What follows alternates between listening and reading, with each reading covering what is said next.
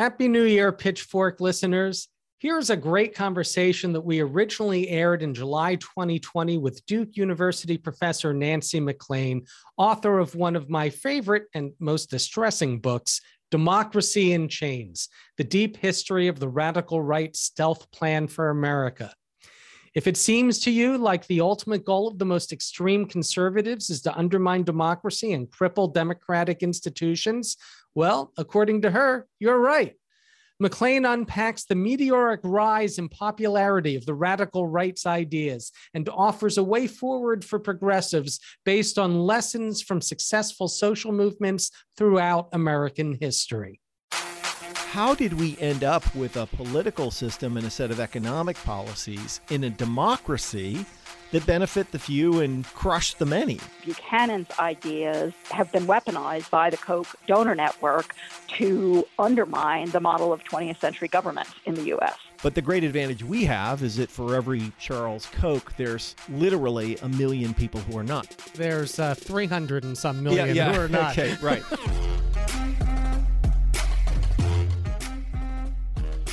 From the home offices of Civic Ventures in downtown Seattle, this is Pitchfork Economics with Nick Hanauer, the best place to get the truth about who gets what and why.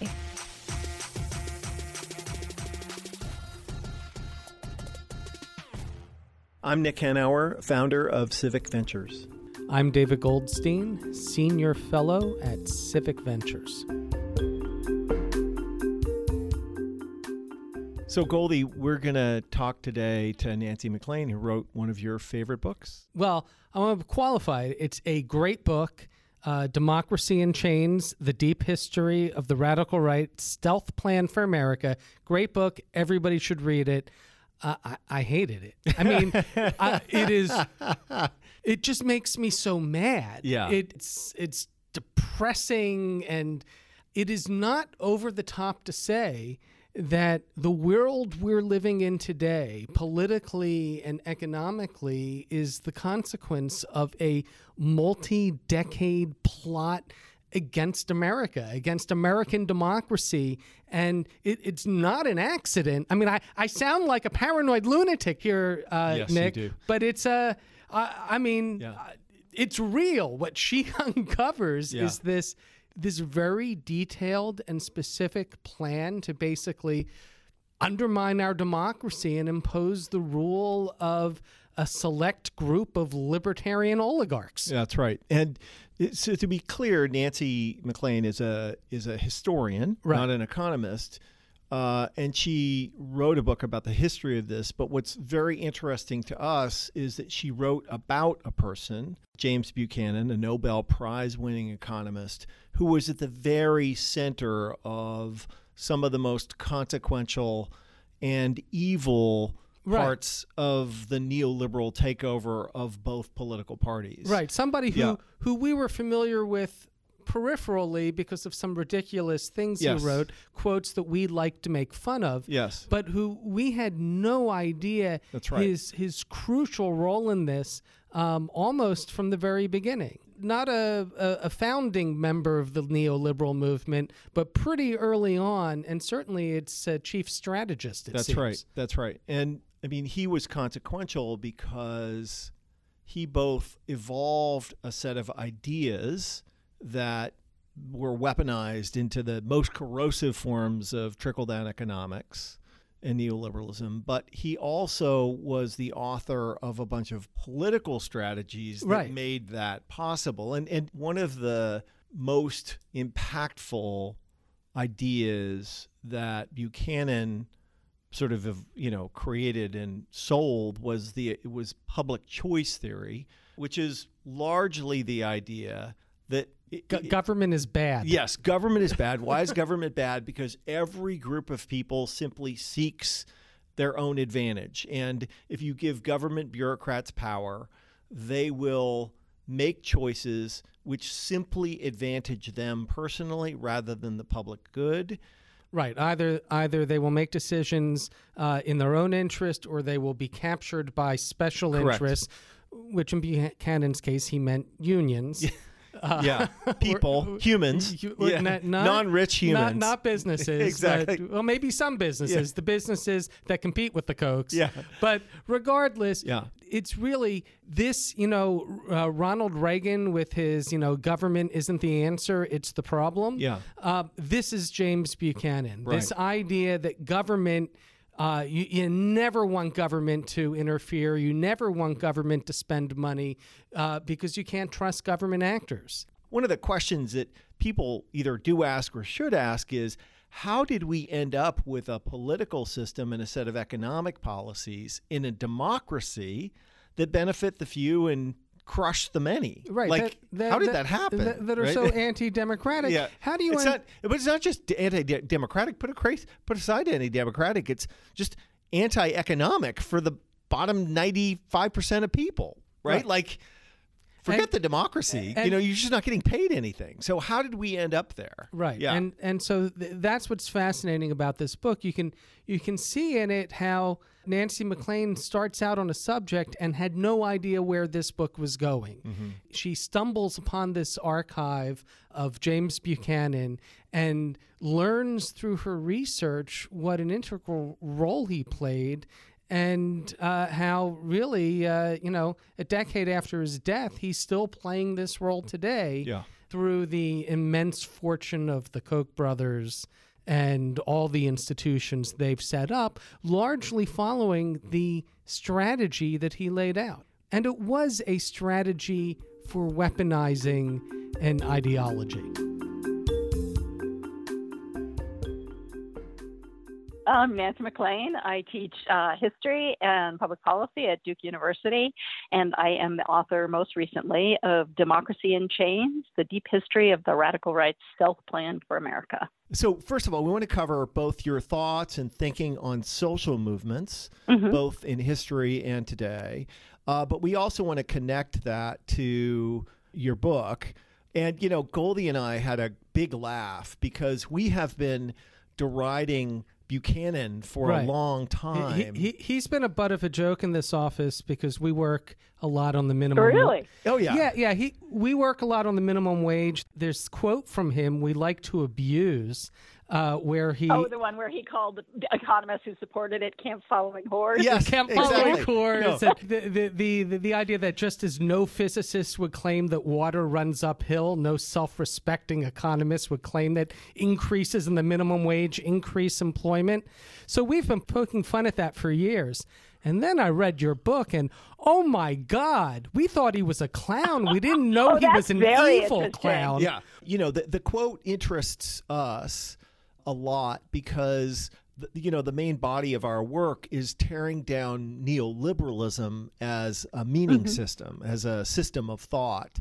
And the most pernicious part of the neoliberal meaning system is the claim that this is all like laws of nature. That these are the inescapable and unavoidable facts of life, and so on and so forth. And this quote by Buchanan is like one of the canonical examples of that. Like, he literally invokes physics, which is so interesting. But anyway, tell us a little bit. Just tell our listeners a little bit about your book. Let's start with that.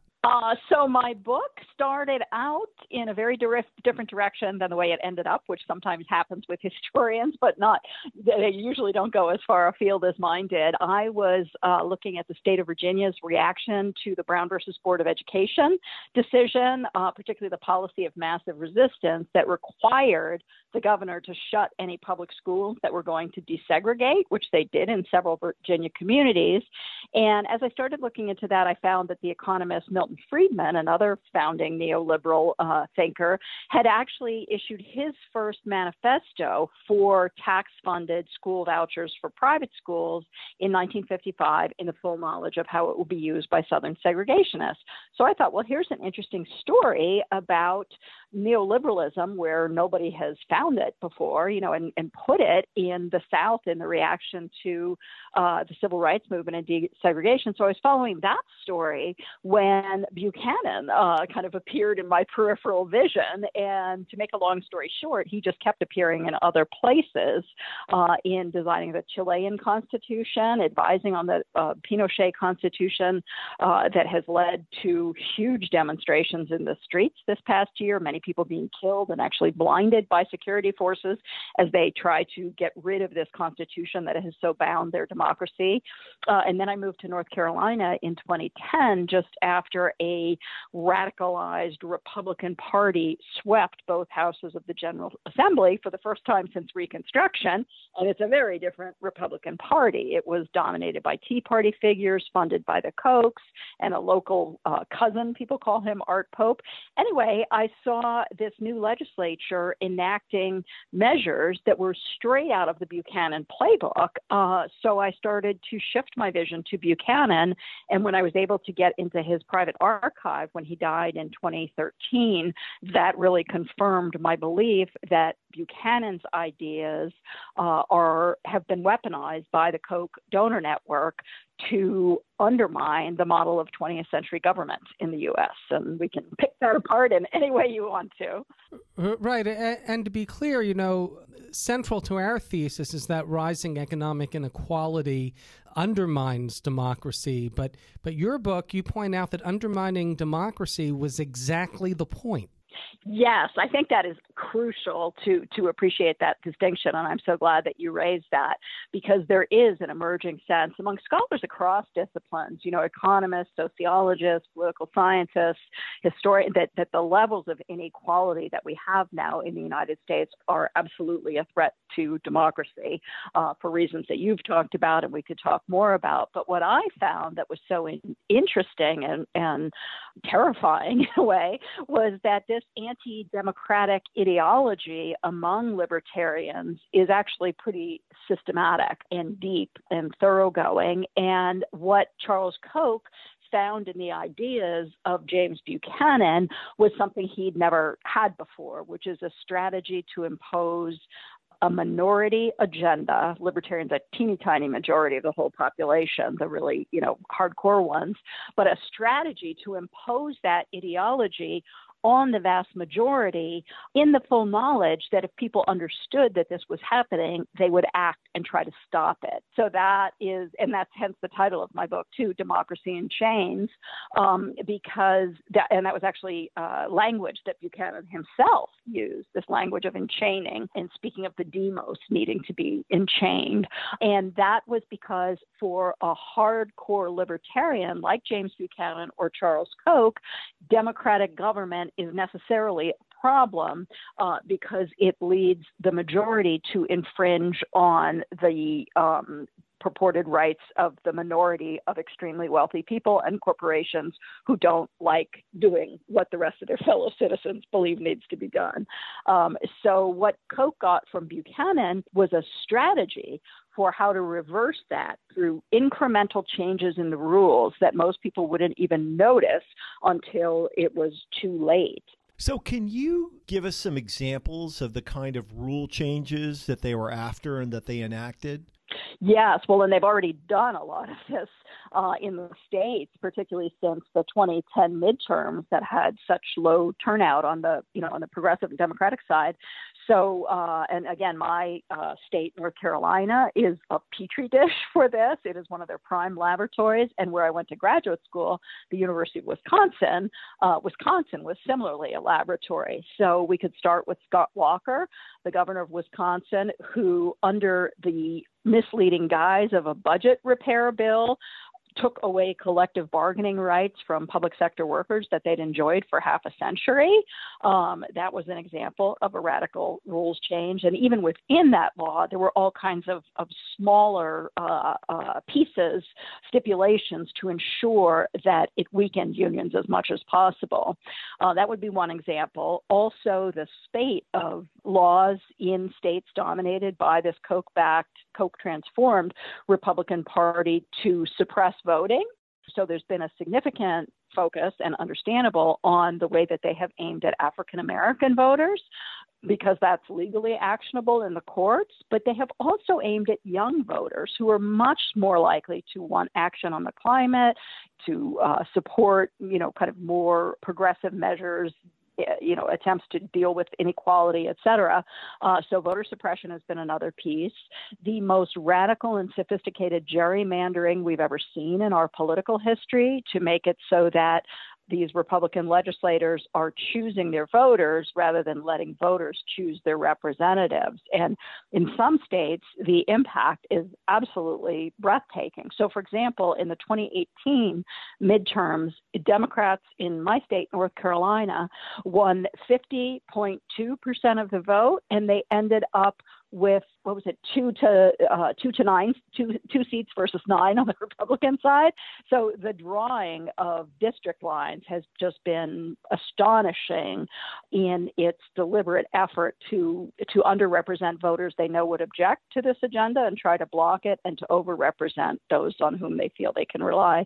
So those are some measures. There's also a lot of other stuff going through the courts and the efforts to change the legal thinking and the judiciary, but at every step, sharply focused attention to changing the rules. Right. And to be clear, this the voter suppression and the gerrymandering, it's not just a partisan tactic in terms of just Republicans versus Democrats. You point out it's ideological. They actually want less democracy. It's not just less Democrats. Yeah. They're going for less democracy. They think democracy is dangerous. Yeah, I really appreciate your bringing that up, because I think that part of our challenge in understanding what we're really up against in this country is the persistence of older terms that actually block our vision from what's happening.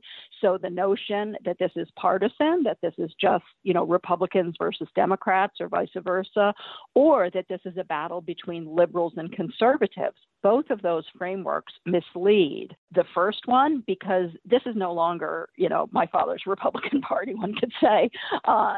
This is a party that has been absolutely transformed by the strategic changes to the rules and the incentives practiced by these arch-right donors. And I'll give you just one example of that.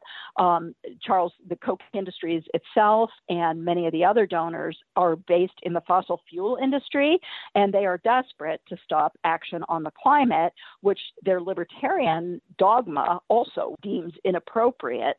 Well, by using the power of donors to punish any Republican who didn't toe the line with a primary challenge from the right, and the funding of candidates who did deliver for the donors, they were able to make it such by 2014 that only 8 of 278 Republicans in Congress would admit that climate change is caused by human activity. And that is a radical transformation of a party that was not much different from Democrats in the early 90s in its recognition of the science. So, it's almost like Invasion of the Body Snatchers or something, what they've managed to do to the Republican Party, so that it's not really a party anymore in the sense of traditional American major parties that were, coalitions representing different interests. This Republican Party now has an almost Leninist discipline, and that is by design from the way the donors have re-rigged the punishments and the incentives. So you're a historian. Is there any historical parallel to what we're seeing right now? Not really, not in this level. What you have here is it's not the whole capitalist class. It is a fraction thereof, but a significant and extremely wealthy fraction. One journalist, George Monbiot at The Guardian, calculated that if the fortunes of Charles Koch and his recently deceased brother David Koch were combined, they would be the richest man in the world. So lots of wealth, and Koch has convened over 600 other donors who give large amounts. But basically, it is a deeply ideological, well-funded, highly strategic, integrated long game to transform our society. And we just don't have anything else like that in our history. Someone could point to, say, the election of 1896 and the way that corporate corporations rallied under the leadership of the Republican Mark Hanna. They put in crazy amounts of money to defeat William Jennings Bryan and a kind of reform-minded Democratic Party.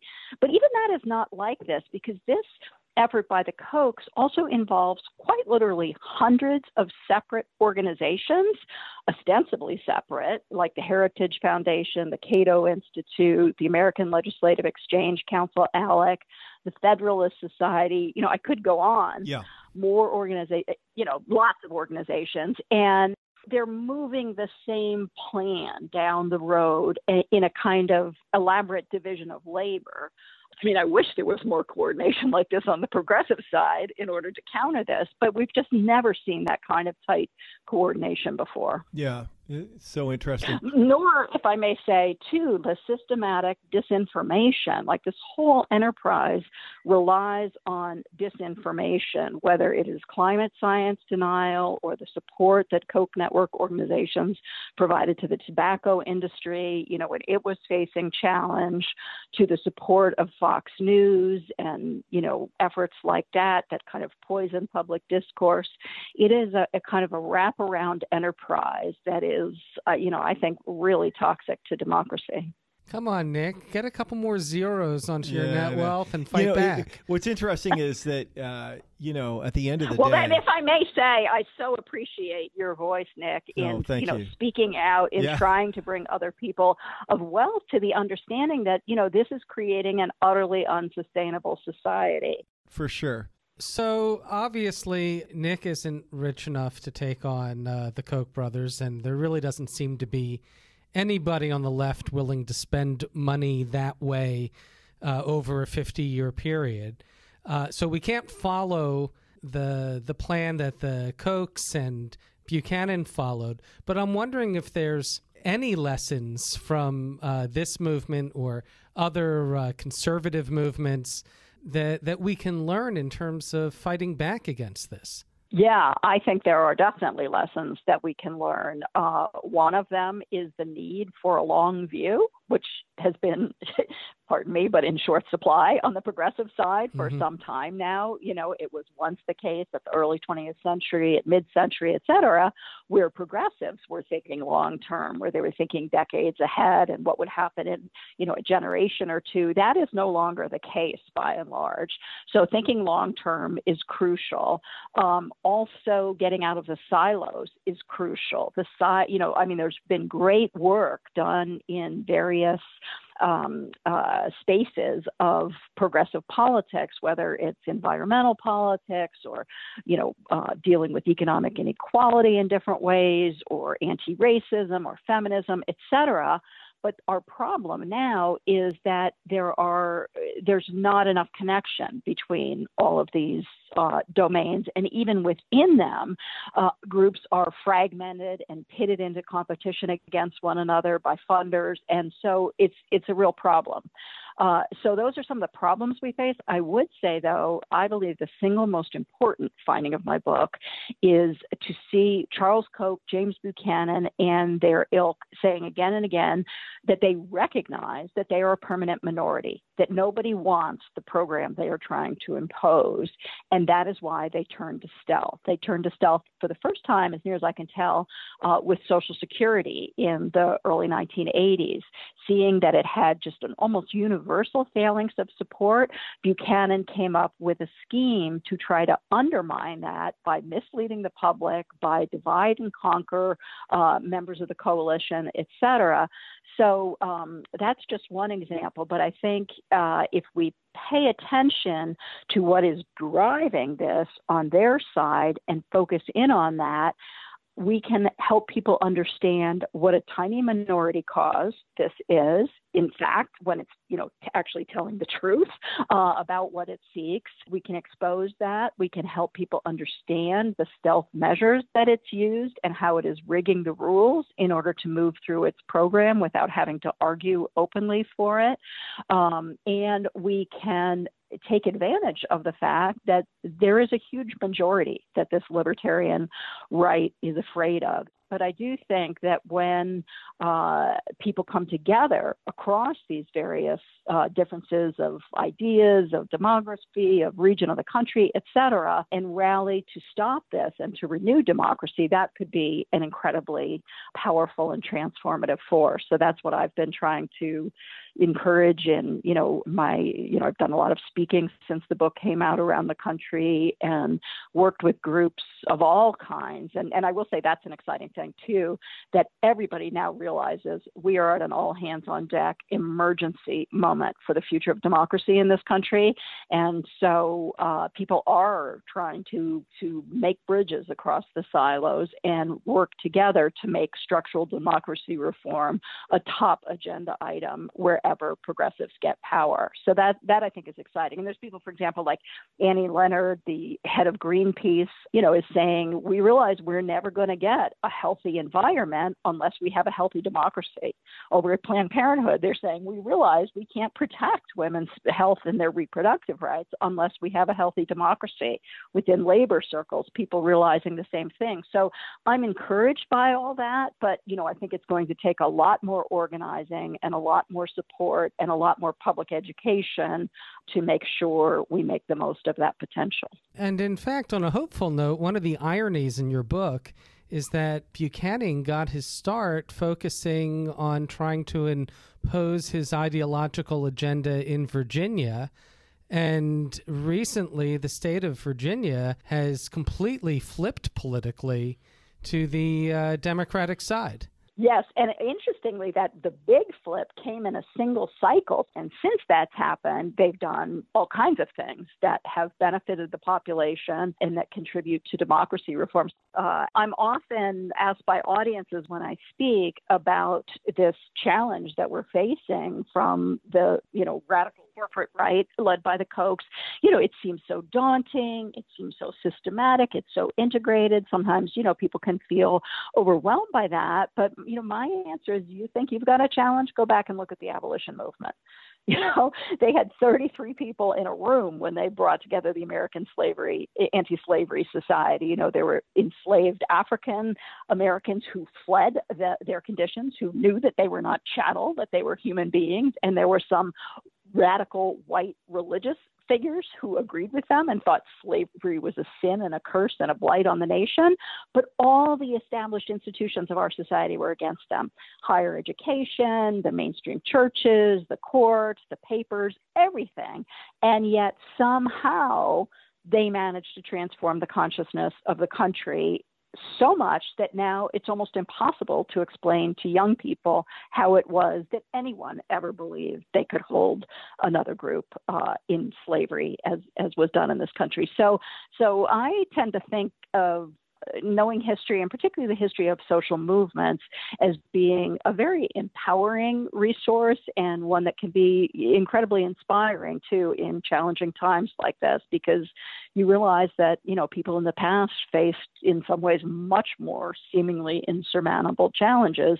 And yet, and again, I think this is why the fact that we're talking about a majority being threatened by a tiny minority, I think that we will, I hope, find ways to break through, to transform the public conversation, and to renew democracy in the ways that we've known it needed to be renewed and reformed for, almost 50 years now on our side, too. Yeah. Which social movements do you find most promising today? Oh, that's interesting. Well, I think there's exciting things going on in many different domains, and some scholars and younger generation people, use the language of intersectionality to get at that, but meaning that this breaking through of silos, right, and connecting people with different features of their identities. But I think that's happening in some really significant ways in the environmental movement, and particularly among the young people who are focusing on the impending climate catastrophe. And I think that, what I see is an environmental movement that's been significantly transformed by environmental justice fights, which featured, people of lesser means, often people of color, communities of color, that were being devastated by pollution and, misuse of different kinds. And as that understanding has spread through the movement, I think it led to the development of concepts like the Green New Deal, to realize that, if we do want to protect our planet, we've also got to do it in a way that speaks to the very pressing needs and concerns of ordinary citizens for good jobs, for economic security, for sustainable communities. And so I'd say I kind of think that has the greatest potential to unite people across different domains at this point. Again, I think that we need to think big, to dream big, but always in connection with where people are now, people who are in motion, and what they are willing to take up and work for. And when that happens, things that would have seemed impossible do happen, and they've happened regularly in history. So we have one final question for you. Okay. Why do you do the work you do? I love that. I guess my flip answer is because I can't imagine doing anything else. Just being who I am and knowing what I know and feeling as strongly as I do about these things. But I will also say, and this might be for listeners who have not gotten involved in things yet, but who are disturbed by what they see happening in the country and the world. People forget to mention this often, I think, but being civically active is incredibly rewarding.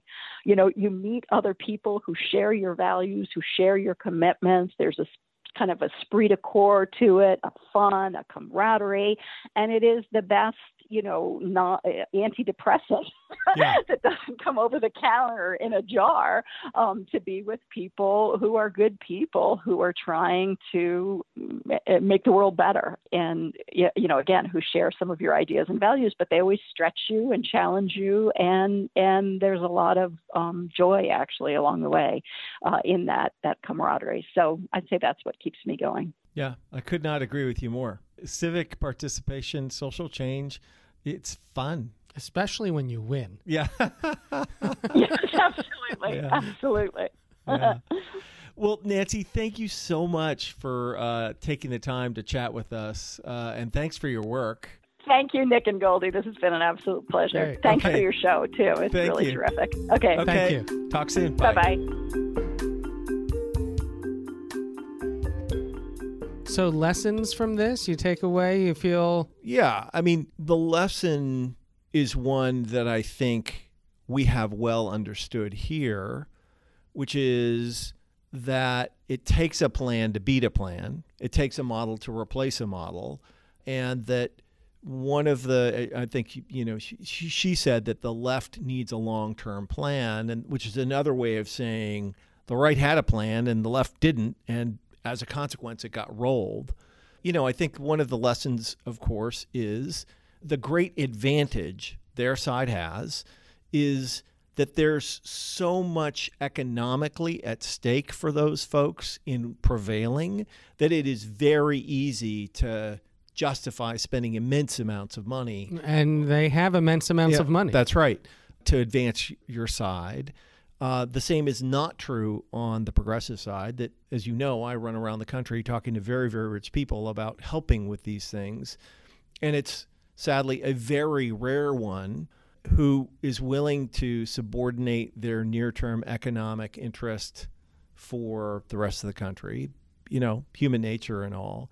But the great advantage we have is that for every Charles Koch, there's literally 1 million people who are not. For every Charles Koch, there's 300 and some million who are not. Okay, right. But, the non-wealthy outnumber the wealthy 100 to 1. Right. The people who don't benefit from these arrangements outnumber the people who do by 10 or 100 to 1. And so while they have money, the side of righteousness and good has the overwhelming majority of people if we can activate them, tell the right story, and get slightly organized. Right. And I think that one of the big takeaways for me from this book is that the Kochs and Buchanan and their team, they recognized fairly early on, at least by the 1970s, that they weren't going to persuade a majority of Americans. Correct. That they had a minority ideology that would not hold sway, and so they had to resort to subterfuge and to scheming and to lying and to the expenditure of these immense amounts of money in order to achieve what they have achieved. I mean, let's be clear. They have been winning. Yeah. But as you said, there's more of us than there are of them. And we're not just on the right side, Nick. We're right. Yeah. We're actually right, both morally and intellectually. Correct. We have a better understanding of how the economy works. We have a better understanding of why maintaining a robust democracy is so important, not just to our individual liberty, but to, ironically, our economic liberty and to the well-being of the economy as a whole. Yeah. And so if we can just get our shit together and build a movement, it doesn't have to be as good as theirs. Yeah. It can be bigger and more effective because there are many, many, many more of us than there are of them. That's right. And, I think that, whether it was their effectiveness or the left's fecklessness, the truth is that their ideas dominated discourse and thinking on the right and left for the last 40 years. Mm-hmm. That there was no alternative to neoliberalism, really, coherent, persuasive, empirically verifiable alternative to neoliberalism offered. And, as a consequence, even in the absence of alternatives, even a bad idea will be accepted. And so, I take some solace in the fact that those alternatives are rapidly being developed and deployed. And, our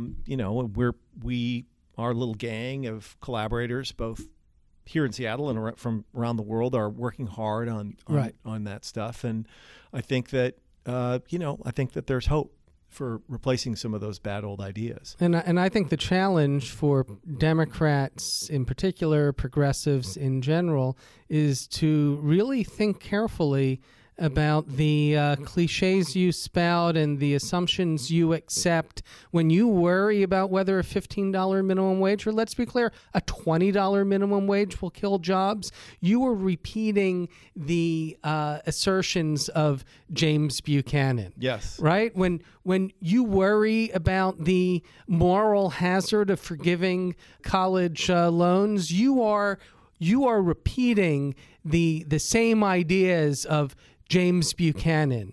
When you worry about whether we can afford Medicare for all, you're basically echoing James Buchanan. Right. So understand that these ideas are so strong and have been put into our heads for so long because there was a multi-decade effort to put those ideas there. Right. And we need to actively play a role in reaching into our own minds and pulling out all these bad ideas and these bad assumptions and fight for the type of economy and democracy that we want instead of the best we think maybe we might be able to achieve. Yeah, I agree.